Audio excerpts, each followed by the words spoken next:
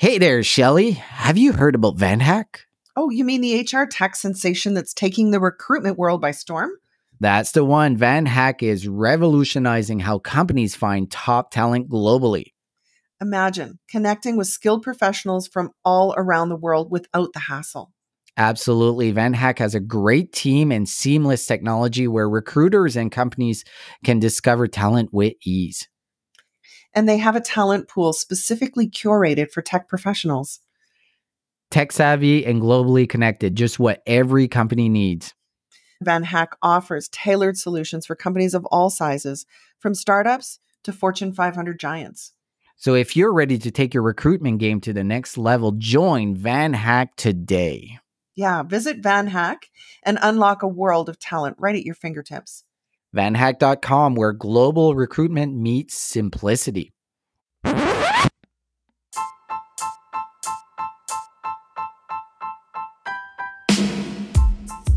Welcome to the Recruitment Flex with Serge and Shelley. I'm Serge. And I'm Shelley. And we talk all things recruitment starting right now.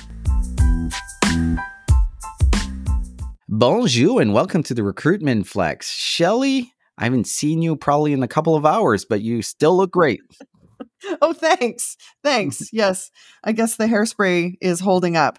Serge, I'm really thrilled to introduce our guest today, someone we've not had on the show before, but has got some super cool and interesting things for us to talk about. So with no further ado, I would like to welcome to the show Mark Parent, who is the CEO of Job Hub Central. Mark, thank you for joining us. Thanks so much, Shelley and Serge. I'm excited to be here. I'm going to dive right in. Because, Mark, for the audience, this may be the first time they're meeting you. Start us off with a little bit about who you are and your journey into the talent space. Sure. So I spent about 7 years as the head of performance marketing at Snag-a-job.com.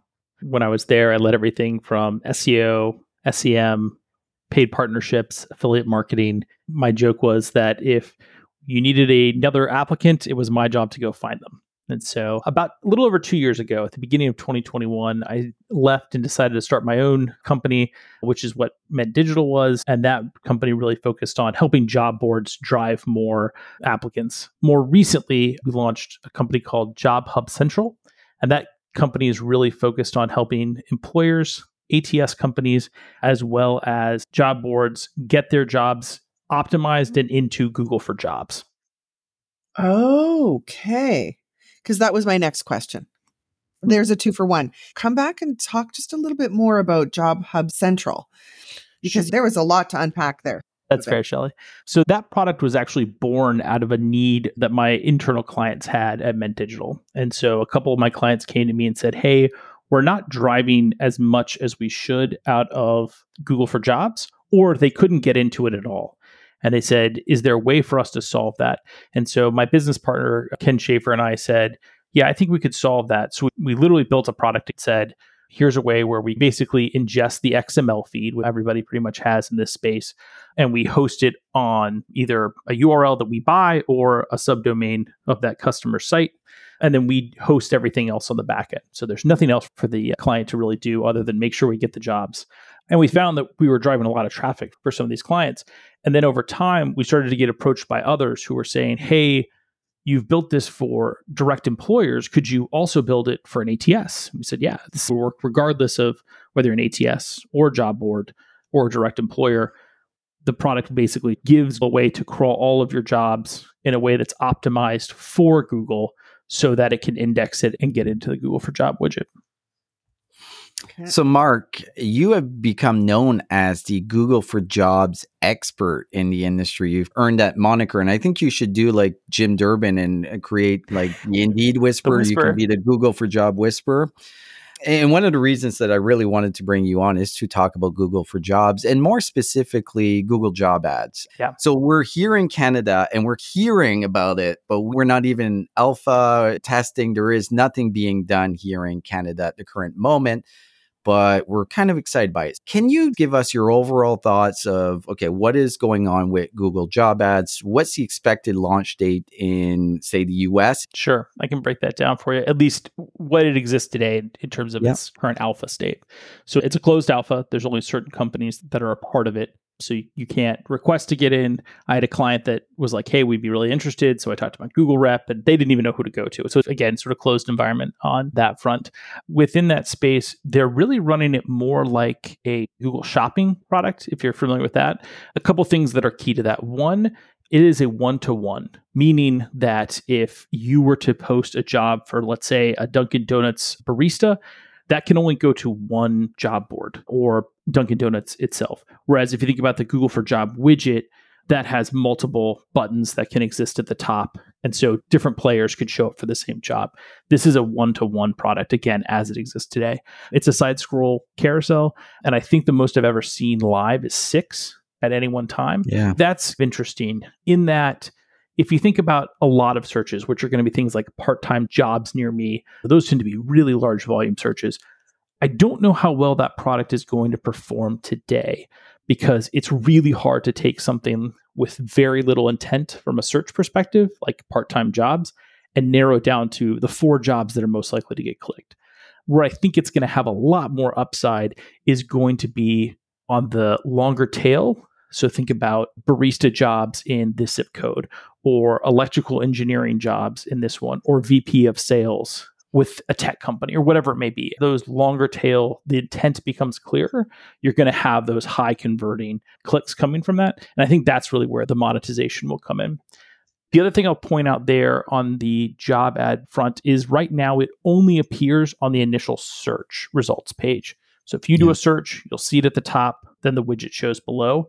Once you go into the widget, there are no more sponsored slots at this point. I think Google's going to change that. There's too much opportunity as people, again, refine their search with inside the widget that I think we're going to start to see those appear above. But that's not how they've constructed the alpha up to this point. Timing, I have heard Q3. Some have said, oh, that means that it's going to be live within the next 30 days. I don't think that's going to be the case, only because we haven't heard more definitive news out of Google at this point. I do think it's going to be sometime in Q3. I just think it'll be probably later than July 1. I do want to talk a little bit more like Google for Jobs and what it's looking right now, because there was a panic a couple of weeks ago for a lot of job boards. Basically, jobs stopped appearing and it went down for around a week, maybe a little bit less. And it seemed to be an algorithm change. And what I guess I'm hoping, and a lot of companies are hoping, it's the removal of all the shitty aggregators that I've never heard of, which was the purpose of the major change they did, I think, in October 2022 or maybe 2021, is to remove. Yeah. Is that your take? What is going on with Google for Jobs product? That's fascinating you say that, Serge. I will tell you that it happened about the time that TA Tech was going on. And so my phone was kind of like blowing up and a lot of people were shooting text messages back and forth. Hey, what are you seeing? Are you guys seeing this too? So it was interesting that everybody was together at the same time it was happening. On that note, it definitely felt more like a bug, at least the fact that things weren't updating than an algorithm update. However, since things have come back, we are seeing differences. It's not necessarily the same thing. And again, this is always the challenge with a Google algorithm update, right? Unless they come out and explicitly tell you, this is what we're doing, here's how we're changing it. You're always left looking at what's left and then trying to determine what was Google looking to optimize or what were they trying to solve as a result. What we're seeing from the data that we have is a couple of things. One, it looks like Google is trying to address what you've just brought up, which is they're trying to clean it up. I will tell you from a Job Hub Central perspective, I secretly like the people that are terrible because it makes it really easy to sell the product, right? You go, hey, look at this company. Would you want your traffic going here? No, you don't want that. Buy Job Hub Central. But in all seriousness, they are cleaning that piece up, right? And so a lot of the winners, at least early on, appear to be the bigger, stronger players who have better user experience, more trustworthy, are longer players in the space, are doing the right things, the things you'd want a job board to do. We're seeing the contraction of traffic more around some of those, what I'd like to describe as less savory players.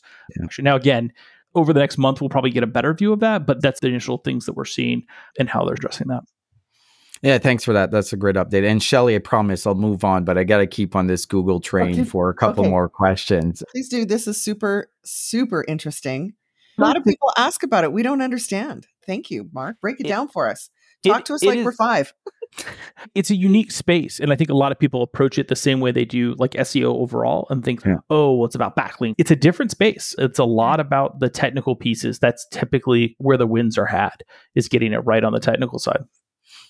The one thing that I'm trying to figure it out, I've seen demos just on Google Bard, also on Bing AI, basically using OpenAI, and how search is potentially going to change. With what Google Bard is trying to do, it's going to affect search dramatically for job boards, also ATS, recruitment marketers, how they approach it. Can you highlight a little bit what the changes that are coming to search on Google and Bing? Yeah, so it's a great point, Serge. And I think we are about to see the largest transformation of search that we have ever seen. If you remember the Yahoo days where everything was sort of a directory, right? And you click down and you're always drilling down. And then Google came along and changed everything, right? And it was like, I can just type in what I want and it'll tell me. I think you're going to see that level of transformation with AI. Where I think the biggest change is going to be more around informational searches. So you're going to say, hey, I'm looking for companies who have great maternity leave, who are female founded, and who are hiring in this state. And so you're going to type that in and it's going to send back a list. Versus today, you're doing that search and it's trying to find which article makes the most sense. It no longer has to find a singular link in a singular article. It can just combine all the data to answer that question specifically. So what does that mean for job boards? Well, the big challenge is if you are driving a lot of traffic from these more informational searches, Google may just answer those. And so I think you're going to see a little bit of a change in how users' behavior works and how they're sourcing that information. The flip side to that is going to be that Google is still not the location that you actually do a transaction. Right? Google at its core is just a middleman, which sort of undersells it. But its goal is to take the user and answer their question. The way it makes money is by taking a user and taking them to a transaction, right? So if I want to book a cruise, I may use Google's cruise booking widget, or I may tell AI, hey, book me a cruise. But at the end of the day, Google doesn't own the cruise line. It has to get me someplace so that I can ultimately book that cruise and use my credit card and all that jazz. That's going to be true in the job space as well, right? Google's not going to host the application. They're not going to do the pre-hire assessment. They're not going to do any of that stuff. They're looking for the fastest and easiest way to get the user to the job. And so at the end of the day, Google's still going to have to send them somewhere to finish that application, to complete that transaction, if you will, which is, again, different than the informational searches. So I see it as a bifurcation in how that's going to change. It's absolutely fascinating. And we're talking in the green room of the next couple of years, we're going to see the biggest change in both the job board world, but probably the recruitment marketplace in general. On that note, I do want to jump to another topic because one of the things that I've been reading is your 8 weeks of Indeed alternatives. And I'm not going to go through all of them, but there's a couple that I do want to highlight because I think they're highly relevant to people that are listening. And we've talked about this, Shelley. You should never have 100% reliance on one source. This is not a dig at Indeed in any way because we know Indeed works really well, but it's also important to see every avenue that you can get candidates so you're not relying on that one particular source. There's a couple that I want to point out. Obviously, job aggregators, key one, programmatic job platforms. Then there's social media, then niche job boards, which I love, Google for Jobs, remarketing, and employee referral programs. The one that I really want to jump into is remarketing. This is a tool that's been used in consumer marketing for a really long time. Can you just highlight what you're talking about when you talk about remarketing in the thought of recruitment marketing? Sure. And you're starting to see more companies spring up to address some of these issues, which is this idea of you're going to drive a whole bunch of applicants to your ATS career site, whatever the sort of your termination point is. And they're going to come and some portion of them are going to apply, but a large portion either aren't going to find the job they want. They're going to be rejected for that role. They may not even just make it through the entire process, right? Maybe your application process is extremely long. That's a lot of waste, right? I tend to think about recruitment marketing as what are the things that we can be learning from some of the best in the industry, not recruitment marketing industry, but like marketing as a whole. Yeah. Yeah. And so if you think about the e-commerce space, they do an amazing job of abandoned cart emails, right? Hey, you didn't finish your checkout. Would you like to check out? Think about all the upsells you get, right? Hey, you just bought this new office chair. Have you thought about buying a lumbar support pillow? Would you like to add as an add-on? There's a whole host of those type of things. You've already spent all the money to bring that user to the site. Yeah. Don't let them get away if there's an opportunity to create value. So again, that really comes down to, I don't know of an ATS that doesn't capture an email, and most of them capture a phone number. So is there a way to take that information and leverage it? And that could be a whole host of things. That could be everything from an email marketing program that says, hey, sorry, this didn't fit. Would you like us to update you on new positions that become available as they become available? That could be an SMS that says, hey, this isn't a good fit, but here are some other roles.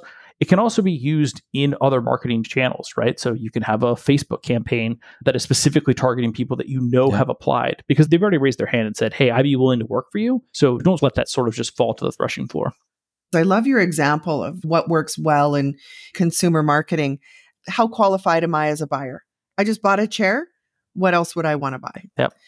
What I don't believe anybody is solving for is the qualifying issue. Yeah, so I'm willing to work for you, but the fact is 50 people applied and only 5 meet the qualifications. It is I don't need more people applying.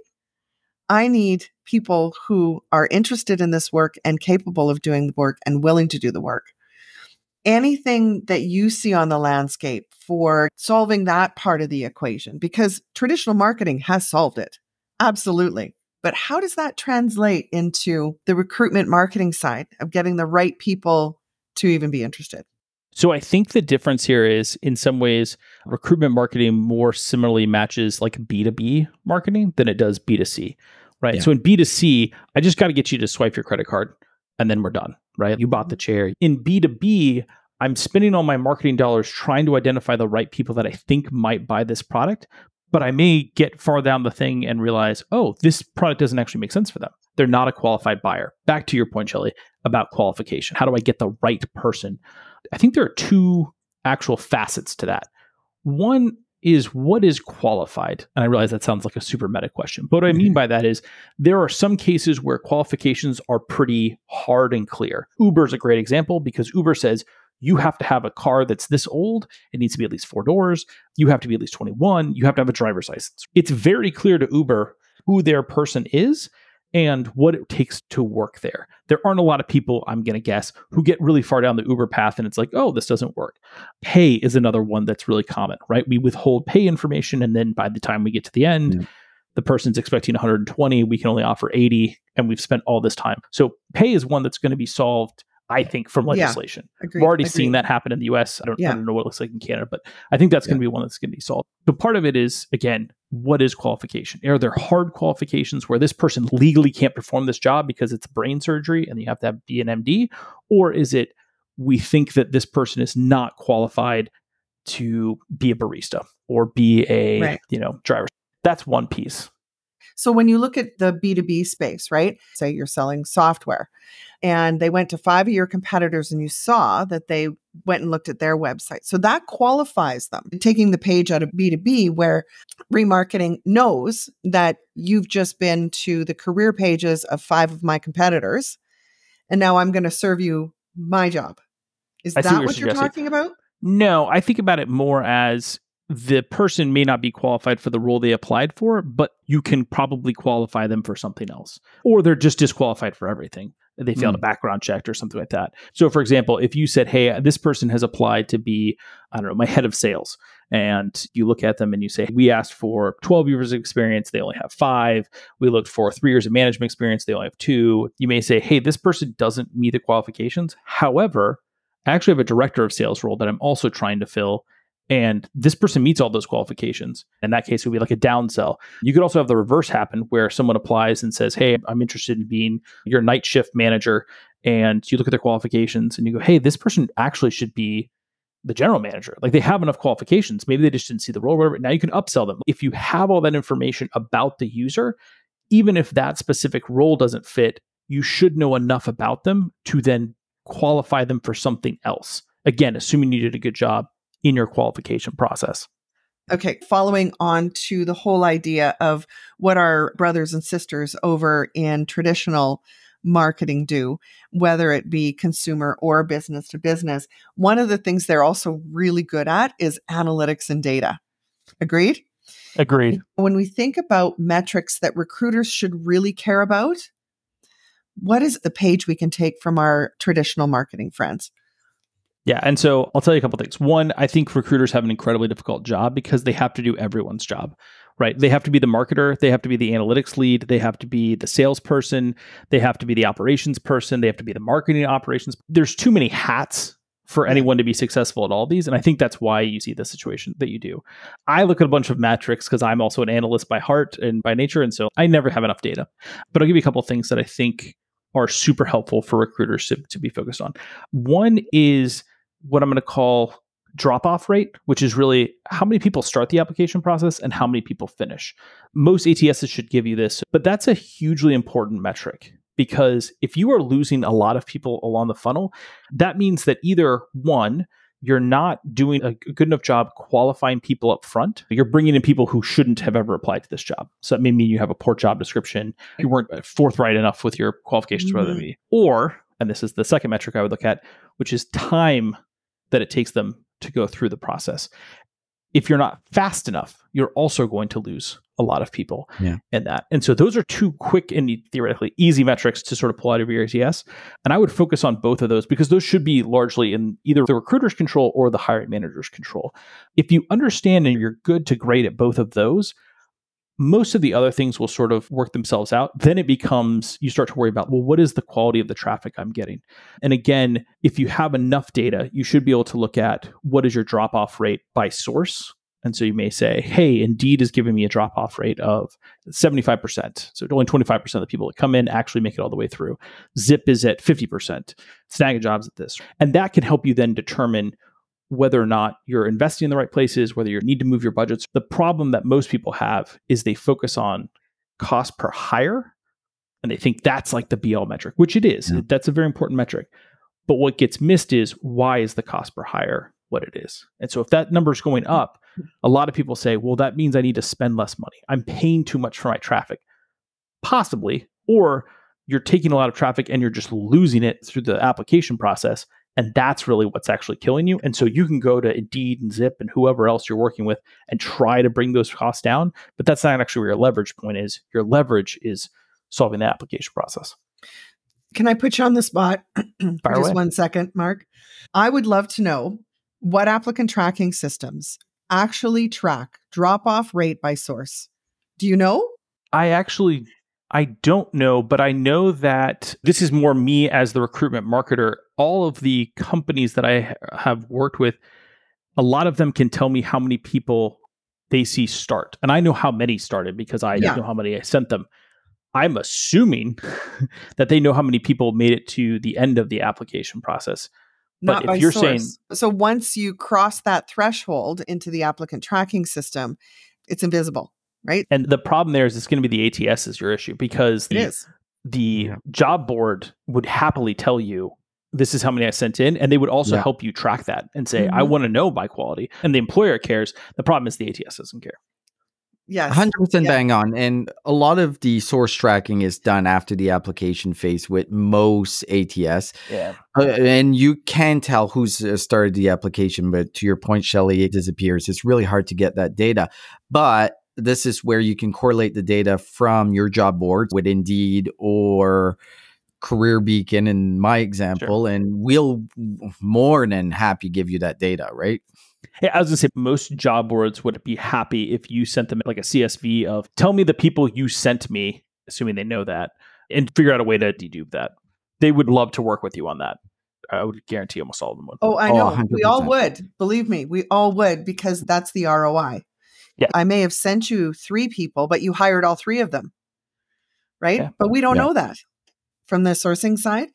And I will tell you where most applicant tracking systems will answer that question. They'll say, well, we asked the candidate, how did you hear about this job? Self-identified data is just, it's so useless. I'm not kidding you. I've talked to some employers that hire like thousands of people. And they're like, The oh, yes, our number one source is our website. I won't name Seriously? names, but I will tell you that I know of somebody who did that and didn't randomize their choices. And lo and behold, the number one choice got by far the most volume. Whatever the number one drop down was, they just did it because they just want to move on. They don't care. Well, I had a conversation with a client not too long ago saying, hey, we're getting 0 hires from your job board. And I'm like, how are you measuring this? We do send all our jobs with a UTM tag. So if you're doing any type of source tracking, you should be able to see. And they mentioned, oh, we do self-reporting. So I went and applied for a job in the drop-down menu. Our job board was not on it. So of course you're getting no applicants, but I think that's a very valid point. If you're still using to this day on your ATS self-reporting of where the candidate came from, it's time to change. Yes. And I would also add that that's not analytics. That's not even data. That's just, I don't know, something that exists in an Excel spreadsheet somewhere. Exactly. I want to jump into a little bit of AI. You can't have a conversation in this space right now without bringing AI tools. And you're obviously very involved in this industry and there's a lot of noise, right? And it is confusing for recruiters, for practitioners, for leaders of what's going on. Like, what tools should I be using? So question for you, Mark, is there really any product that's got you really excited in the AI space or something that you're seeing that you're like, this is going to be a game changer for us? So I'll tell you, Serge, from what I have seen, and we talked a little bit about this in the green room, which is when people talk about HR and AI, at least to this point, most of what I have seen is about solving some of the pain points by just making AI do manual work. The example I'll give you is the cover letter, right? And so I think I told you, like, we're going to get to the point where AI is writing all the cover letters and then AI is reading all the cover letters. And then I don't know, like that doesn't solve anything for anyone. Where I think the more interesting solution and where it's going to get much better is we go back to what we talked about earlier, which is Yahoo used to be a directory. Google gave you search. AI is going to be the next thing. What I think that will look like for recruitment, marketing, and talent acquisition is we're going to move away from what I'm going to describe as like faceted search. Right. So today I say, okay, I'm a marketer by trade and I live in Richmond, Virginia. So I start my search as marketing in Richmond, Virginia. And then I go, oh, well, my last job was a director level. So I'm going to look for a director level hire. So I click that. And then I say, oh, well, this is my salary range. That's fine. And AI may do a better job of that. But that I don't think is actually the real unlock. What I think is the real unlock is being able to feed enough data about you and your career to AI to let it come up with new ideas, things you would have never thought of. Right. And so instead of search, it's going to be much more like discovery. Right. So you're going to say, here's my resume. Here are things that I do on the weekends. Here are things I'm passionate about, all that kind of stuff. And a great example would be like a recruiter who goes in and says, hey, I've been a recruiter for the last 10 years. I don't know that I want to stay in the recruitment space. What are the other options for me? If you did a search right now, one, you have to come up with what all the ideas are. And two, if anybody else read your resume is going to say, great, here's a recruiting job. And you're like, I don't know if I want that. Instead, AI is going to say, hey, we noticed that you spent a lot of time talking to executives, helping them figure out what they're trying to do, We think you could be great in B2B sales because you have the ability to have a great rapport with people. You're able to do discovery. You're able to bring out issues that other people may have overseen. And this would be a great job for you. And you're like, oh, I would have never thought about that. Right? Teachers would go in and say, hey, I've been a teacher for the last 15 years. My kids are out of school. I'm kind of looking for something different. What could I do?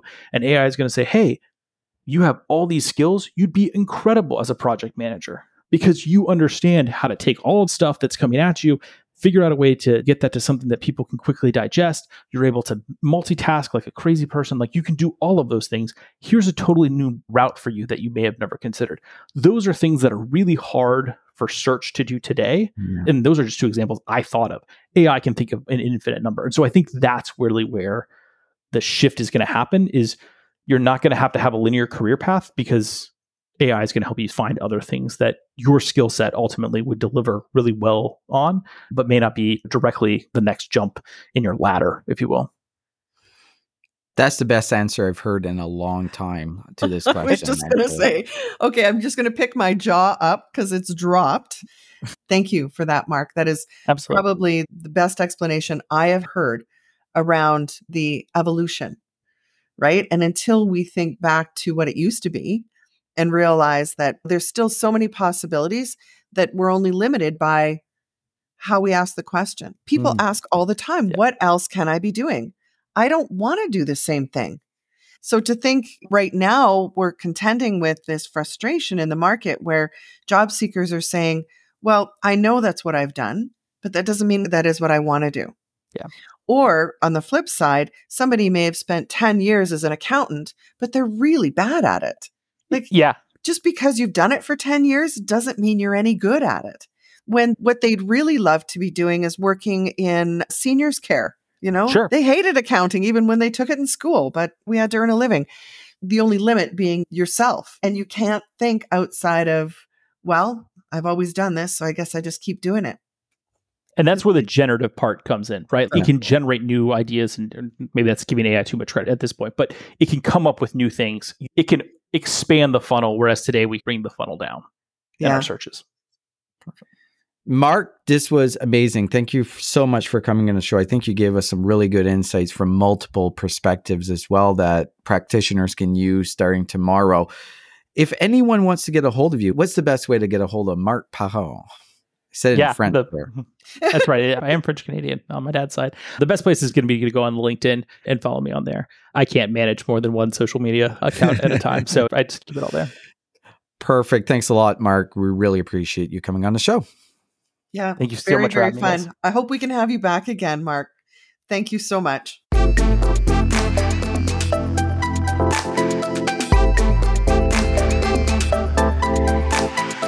Do you love news about LinkedIn, Indeed, Google, and just about every other recruitment tech company out there? Hell yeah. I'm Chad. I'm Cheese. We're the Chad and Cheese Podcast. All the latest recruiting news and insights are on our show. Dripping in snark and attitude. Subscribe today wherever you listen to your podcasts. We out.